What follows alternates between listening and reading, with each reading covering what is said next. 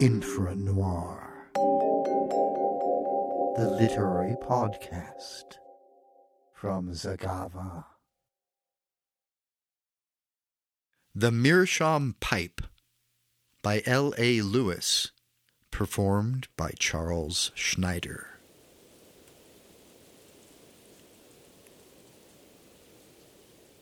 November 17th. Never having tried keeping a diary before, it will be amusing to see whether I have enough mental energy to go on with it.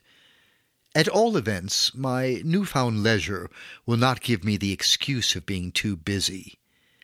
The only question about it is, shall I find anything worth recording in this quiet country existence? Well, it pleases me to begin with such a trifle as my own enjoyment in this property I've bought.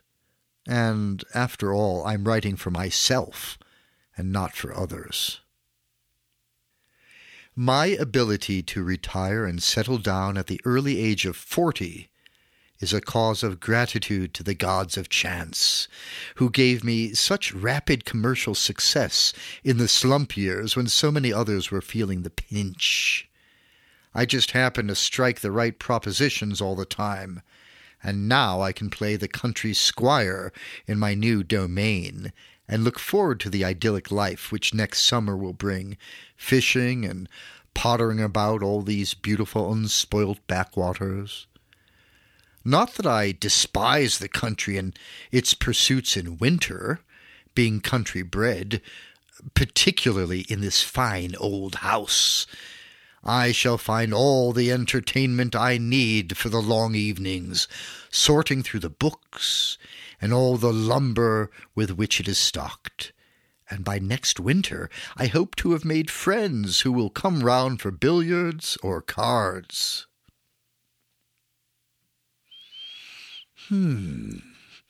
Perhaps I may marry again, for Herne should possess a hostess, but I fear I could never bring to another union the zeal of my first romantic attachment, so quickly ended in one of the London air raids. I feel myself lucky to have got Herne at such a bargain price. I suppose it would have cost me a good few thousand more, but for the bad name it derives from its former occupant. After standing empty, however, for so many years, the dilapidation was great, and I could see how the agents jumped at my offer. It's rather strange how a house can continue to bear an ill repute from the misdemeanors of a tenant, even years after his or her death, though no doubt this place holds very gruesome associations for many of the local residents.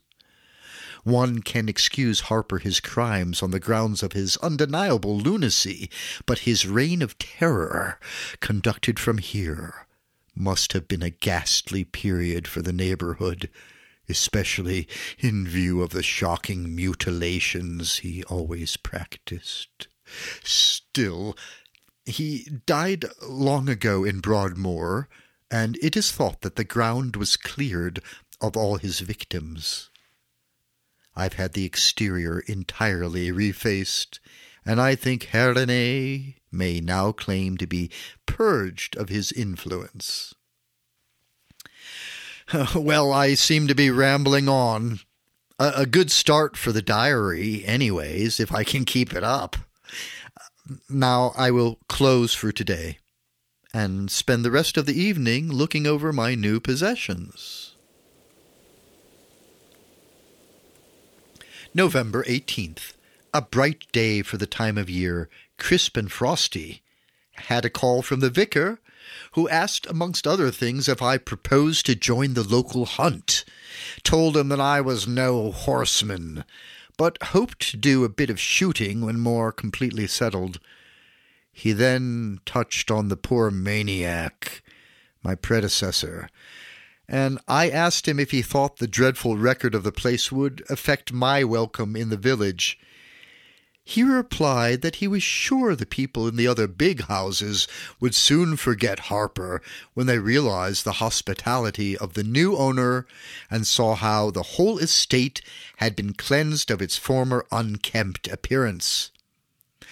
The villagers, though, would take longer to accept me in their confidence, and I must not be surprised if tradesmen refused to deliver goods after dark, as the grounds of Harenay were popularly supposed to be haunted.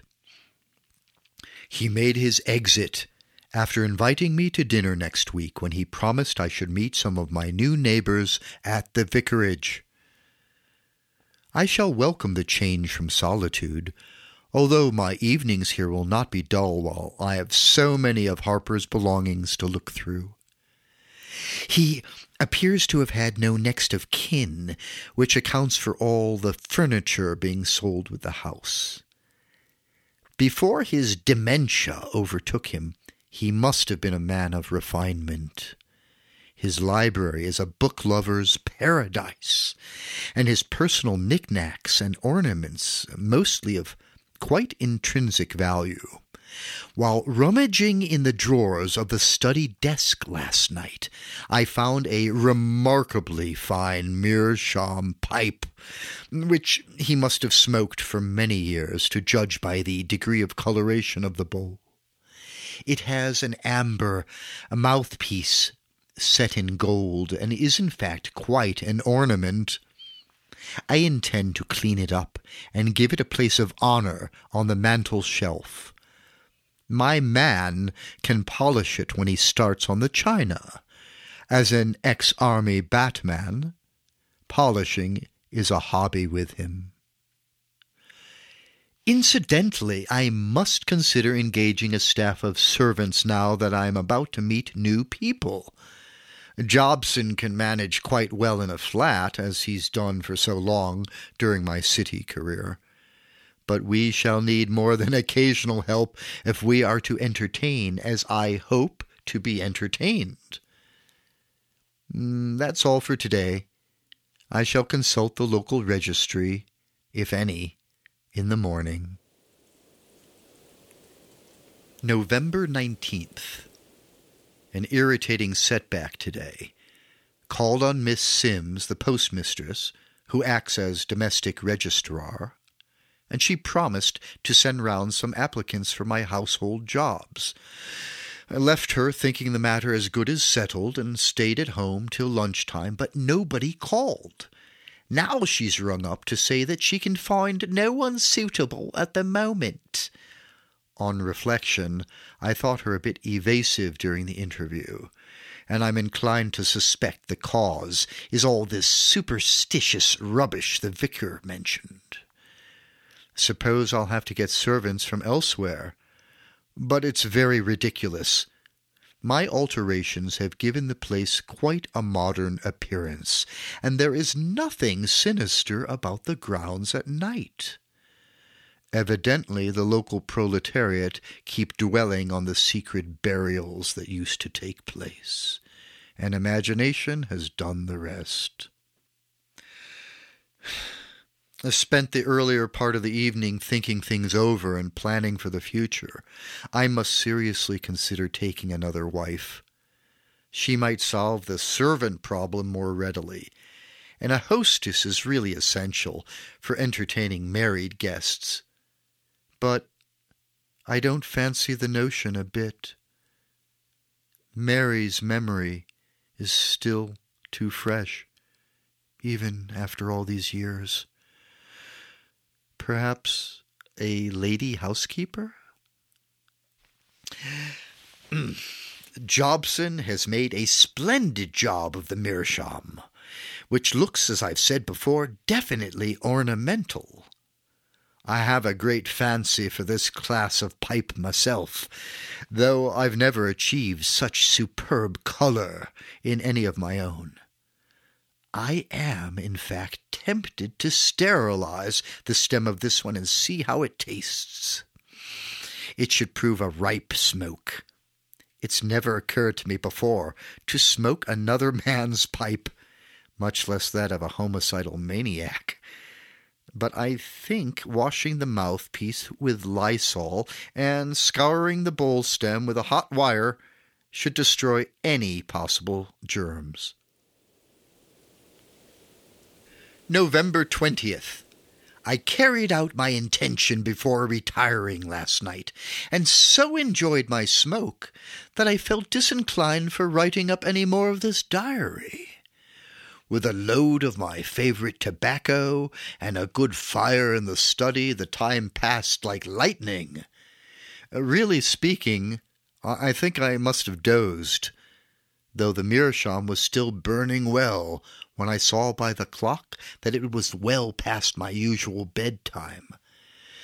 Today I feel rather unrested, though I was sleeping soundly when Jobson called me. Most likely I've spent too much time indoors lately, browsing among the relics of Harper's tenancy. When I am getting daily fresh air and exercise, I never dream. But I am under the impression that my sleep was disturbed last night, though I can't recall any details. I shall take a walk round the grounds now and blow out the cobwebs before lunch. Later. My morning walk was very beneficial and brightened by parading my new acquisition. I saw the vicar and Dr. Corbett, the local GP, passing my drive gates, and they complimented me on the color of it. As they made no reference to Harper, I took it they did not recognize it as his, and I did not choose to enlighten them. My ramble took me to a strip of waste ground enclosed by a shrubbery, and a walk where, I am told, 2 of Harper's victims were buried. Their trunks, at least. It seemed an ideal spot for a murder, and I could almost enter into his distorted point of view, at least as far as the spice of secrecy was concerned. There must be a grim fascination in committing a crime that rouses the countryside, and then watching the police go off on false scents. Harper went about his butchery for months without attracting the least suspicion. Evidently, he can have shown no outward symptom of insanity between the attacks, and must have exercised amazing caution in executing his horrible tasks. Yet his dementia was of an extreme kind, as was shown by the distorted artistry of his mutilations. Employed the afternoon and evening in a fruitless journey to the country town, 20 miles away, in search of domestics, interviewed several candidates who happened to be at the registry office, but as soon as I mentioned my address, they made various excuses not to accept service with me. The popular aversion to Harenay is very widespread, it seems, and it looks as if I shall have to engage my staff in London. Most annoying. I found some newspaper cuttings in the course of my evening's exploring among Harper's belongings.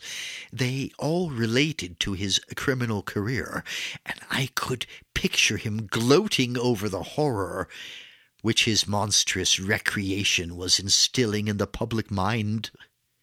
Having been abroad at the time, I was still not well up in the history of this butcher, and so took the trouble to read the cuttings through.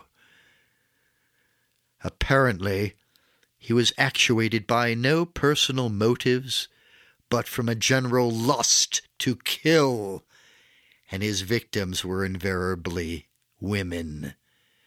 The most revolting feature of the murders was his habit of severing the head and limbs with a sharp hatchet and leaving them on the scene for identification while carrying away the trunk for addition to a sort of museum which is supposed to have been kept in some room of the house. The subsequent interring seems only to have been effected when decomposition rendered it necessary, as the police deduced from the remains. November 21st. Another disturbed night, judging by this morning's lassitude, though again I have no clear recollection of my dreams, beyond the feeling that they were of a distressing and even frightening nature. Also, I am convinced that I did, and for me this is quite an unprecedented thing, I noticed earth stains on my feet when getting into my bath, and Jobson found more of them on the bed linen, from which it is clear that I must have walked in my sleep. I have always regarded this as a sign of mental unbalance, so told Jobson that I'd gone down to the garden, fancying I'd heard an intruder. He must have wondered why I did not wear my slippers, but is too well trained to offer such criticism. I've never had a day's illness in my life, and I do not like this symptom of nerve trouble, especially as I spent most of yesterday out of doors. I shall spend today on the links and get my lunch at the clubhouse. Later, a splendid game of golf with a member to whom the secretary introduced me, and another round by myself in the afternoon. I should sleep well tonight. Meanwhile, a sensation has arisen in the village by the discovery of a dead body in Arningham Woods. It appears to be a case of murder, the victim being a young girl from a gypsy encampment nearby. The postman told me that her throat had been cut, and that one of the hands, severed at the wrist, was missing. The last I take to be a piece of village gossip, originating in Harper's dismembering proclivities. I understand the affair is regarded as probably a crime of jealousy, and that the police are looking for a young basket maker who left the camp this morning. Enough diary for today. Just half an hour's smoke, and I shall not want any rocking. November 22nd. Once more, a shockingly restless night, this time caused by definite nightmares. Though I fell asleep at once and do not remember awakening until Jobson brought my tea, I feel as if I'd been on the tiles. Most of the time I seemed to be pacing endless corridors and clambering up and down stairs, burdened by some weighty object which I was trying to conceal. What it was I cannot remember, except that it seemed both precious and repulsive simultaneously, and that I was in a panic in case anyone should find me with it. I examined my feet on rising for any traces of sleepwalking, but could find no such evidence. One thing, however, puzzled me, namely that I appeared to be wearing different pajamas from those in which I went to bed. Still, most of my sleeping suits resemble each other, being all black silk and varying only in the braiding, so I may have been mistaken. Somnambulism apart, though, if these exhausting dreams continue, I must ask Corbett for a tonic. It will be a good opportunity to mention the matter if I can persuade him to a round of golf this afternoon.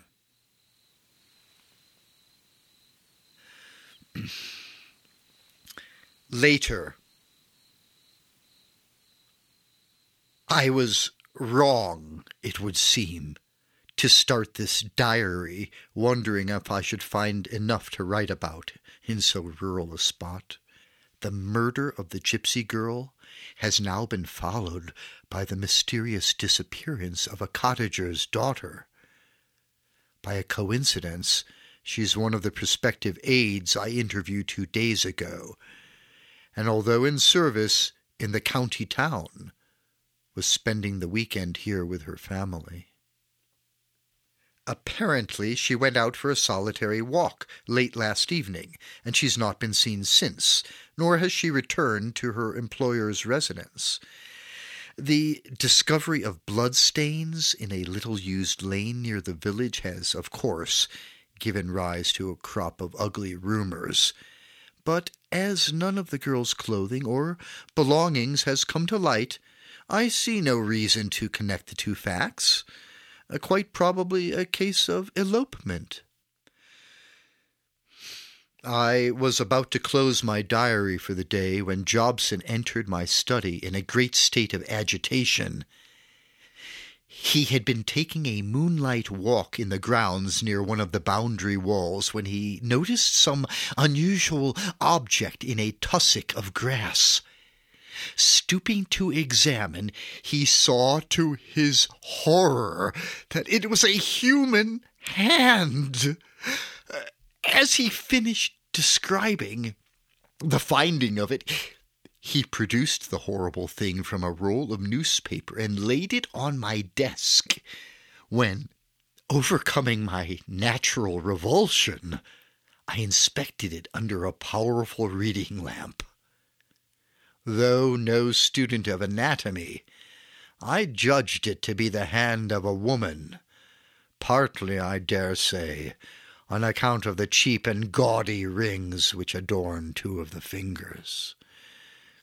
These baubles seemed in a vague way familiar, and I supposed that I'd seen their wearer at some time in the village. Naturally, I rang up the police without loss of time, and have spent the last hour talking with the inspector, a very capable man who, as a young member of the force, was instrumental in Harper's arrest. He not only confirmed the rumor of the gypsy's hand being cut off, but positively identified it with Jobson's grim find. He thinks that the basket-maker, an unsuccessful suitor, must have taken the hand as a keepsake, and then, fearing to keep so terrible a reminder, have thrown it over my wall in his flight.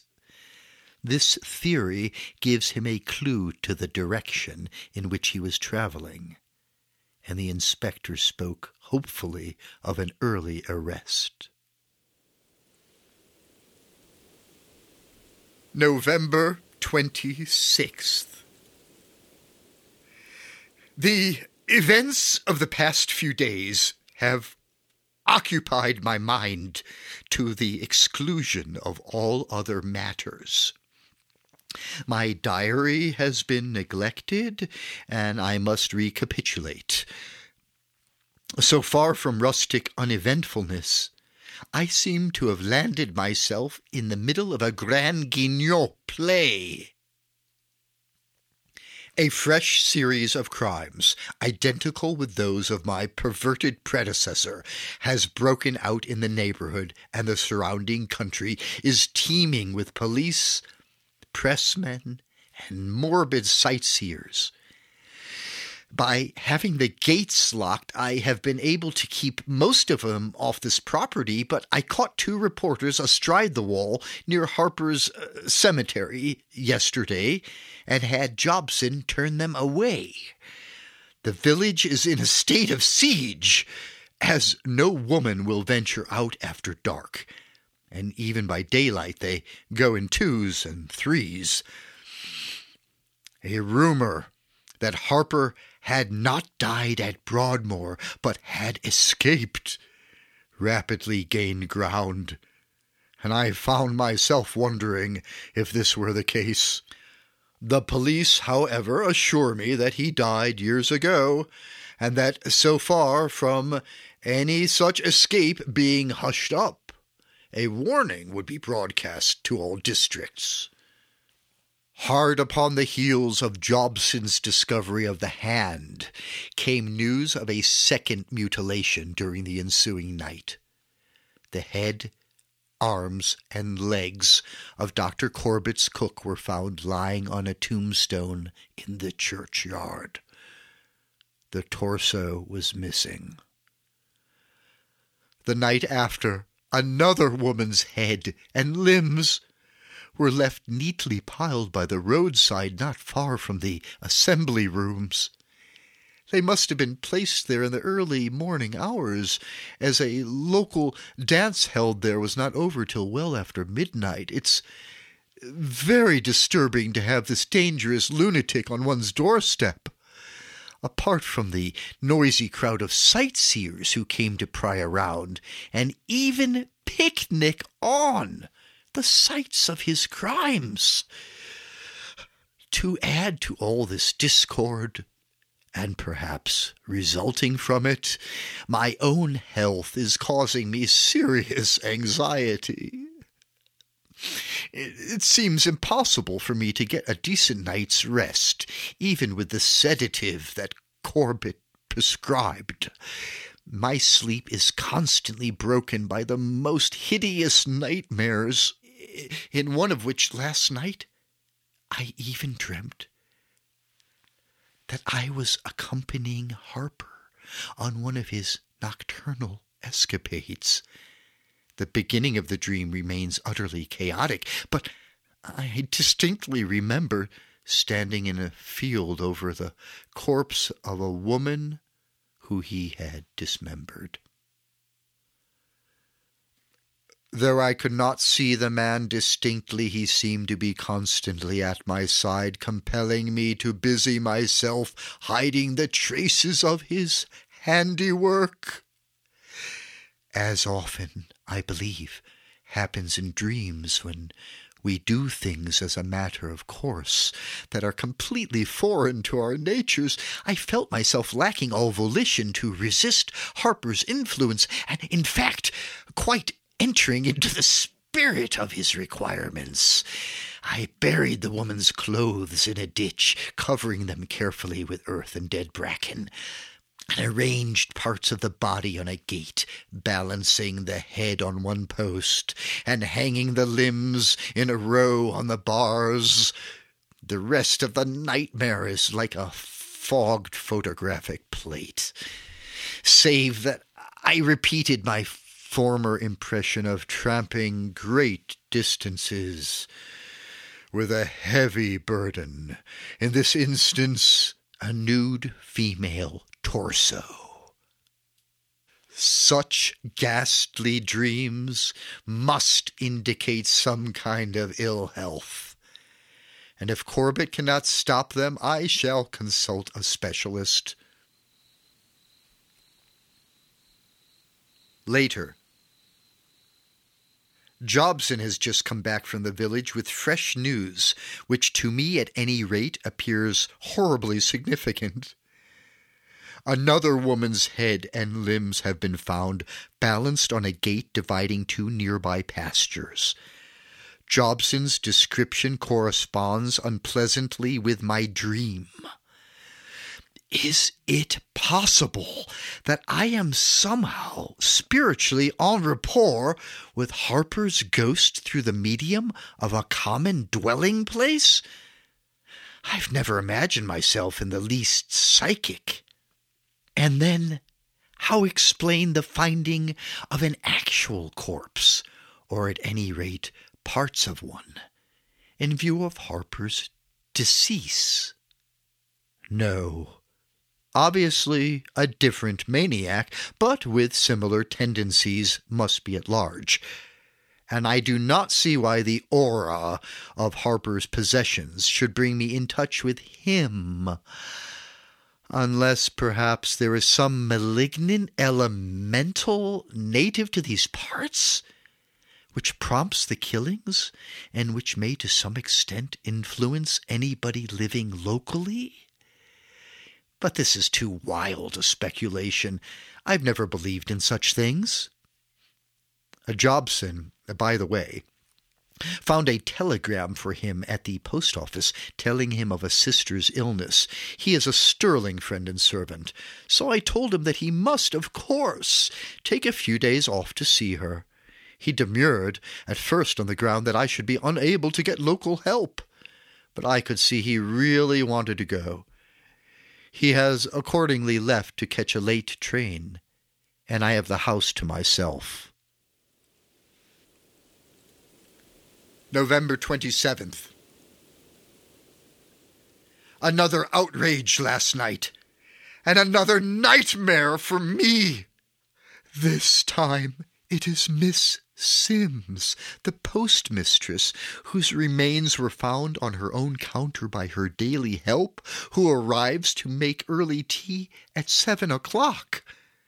The unfortunate woman can have had no chance to resist her attacker, as, though she had neighbors on both sides, no outcry was heard. The trunk, as usual, had been carried off. Whether my nightmare had, again, any connection with this crime, I cannot recall. I am only aware of the sensation, to which I have now grown accustomed, of carrying things about and of being a fugitive. Towards morning, however, I had an amazingly vivid dream to the effect that I came down the stairs from an upper floor, at present disused, entered the bathroom, and carefully washed my hands and feet, without for some reason turning on the light. This recollection came back as soon as I opened my eyes, and being convinced that I had been guilty of actual sleepwalking on at least one previous occasion, I went at once to the bathroom to look for traces of my suspected earlier visit. But nothing turned out to be disarranged, and I was left in doubt until, after preparing and eating a light breakfast, I decided to explore the upstairs rooms. One of the first things to catch my eye was a black tassel, similar to those of my pajama girdles, projecting from under a locked door. I remembered having seen the key to this door hanging in a cupboard under the main staircase, but on going to get it found it had disappeared. And I am now forced to a conclusion that I hate to face. Apart from the evidence of somnambulism, which in itself I resent as a weakness, I cannot overlook the connection between my dreams and the nightly butchery that is being enacted. Is it conceivable that, in my sleeping state, I have been actually present at one or more of these murders, and even, dreadful thought, handled the dismembered cadavers? My whole mind shrinks from this theory, but it is otherwise hard to explain the subconscious urge to wash, the locking up of a possibly stained pajama suit, and the hiding of the keys. Good God! I must be under hypnotic suggestion, and if I am seen and recognized in this state, I shall be seen guilty of the actual crimes themselves. It has occurred to me that my bad nights may be due to excessive smoking, for I have lately been inseparable from my, Harper's, meerschaum. To test this, I shall abstain from it tonight and make do with a couple of cigarettes. November 28th. It is finished, and the meerschaum pipe is burnt in the largest fire I could build into my grate. I only write this last page of my diary for the sake of my next of kin, to assure them that whatever my own condition, there is no hereditary taint. The pipe alone was to blame. When my writing is done, I shall go out into the grounds and shoot myself under God's clean day-lit sky. I stuck to my intention of smoking nothing stronger than cigarettes, and for the first time in a week passed the early hours of the night in untroubled repose. Later, however, the restlessness must have returned, for a falling log awoke me to find myself sitting by the study fire, smoking the meerschaum. As I came to full consciousness, I experienced the sudden waning of an abstract horror, indefinable but intense. It passed so quickly, though, that within a few seconds I doubted its very existence. Everything seemed normal. The room was still comfortably warm, and I felt too wide awake to seek my bed at once. Instead, I said aloud and quite cheerfully, "Well, if my sleepwalking only brings me down here for a smoke, there's no great harm done." And as the meerschaum was drawing satisfactorily, I decided to sit up and finish it. If only I had suspected and burned the damnable thing then! An habitual smoker always derives a soothing effect from puffing at a pipe, and it was the marked superiority of the meerschaum in this respect that had attached me to it so strongly. Now, within a few moments so pleasant, a drowsiness crept over me, that I heaped more logs on the fire, determined to finish the night where I sat, rather than risk finally arousing myself by a journey back to bed. But if sleep came back, and it did, heavily, it was not the revitalizing, dreamless slumber that I wanted, but a fantastic string of the disjointed nightmare scenes in which I was constantly hunted from place to place by unseen pursuers and carrying in my arms a naked torso. At length these visions gave way to a sort of silent, oppressive darkness, and that in turn to pictures of my own earlier life, so that I shook off the menace of the former and looked happily at sane and wholesome things. I forgot that Mary had long been dead, and thought that she lay beside me in our old room at Hampstead. She was asleep, to judge by her quietness, and I had just awakened. But she lay very still in my arms. I bent my head forward and tried to touch her face with my lips, but it eluded me, and with an effort I opened my eyes. I was back in my own bed at Harenay, and, of course, there was no face on the pillow beside me. Yet I did indeed hold something in my arms down under the bedclothes, something that felt like the body of a woman, but was very cold and still. I slid my feet out of the floor, sideways, without turning back the sheet. The missing bunch of keys lay on my pedestal cupboard, but I shall not belatedly explore that upper room. I know too well what it contains.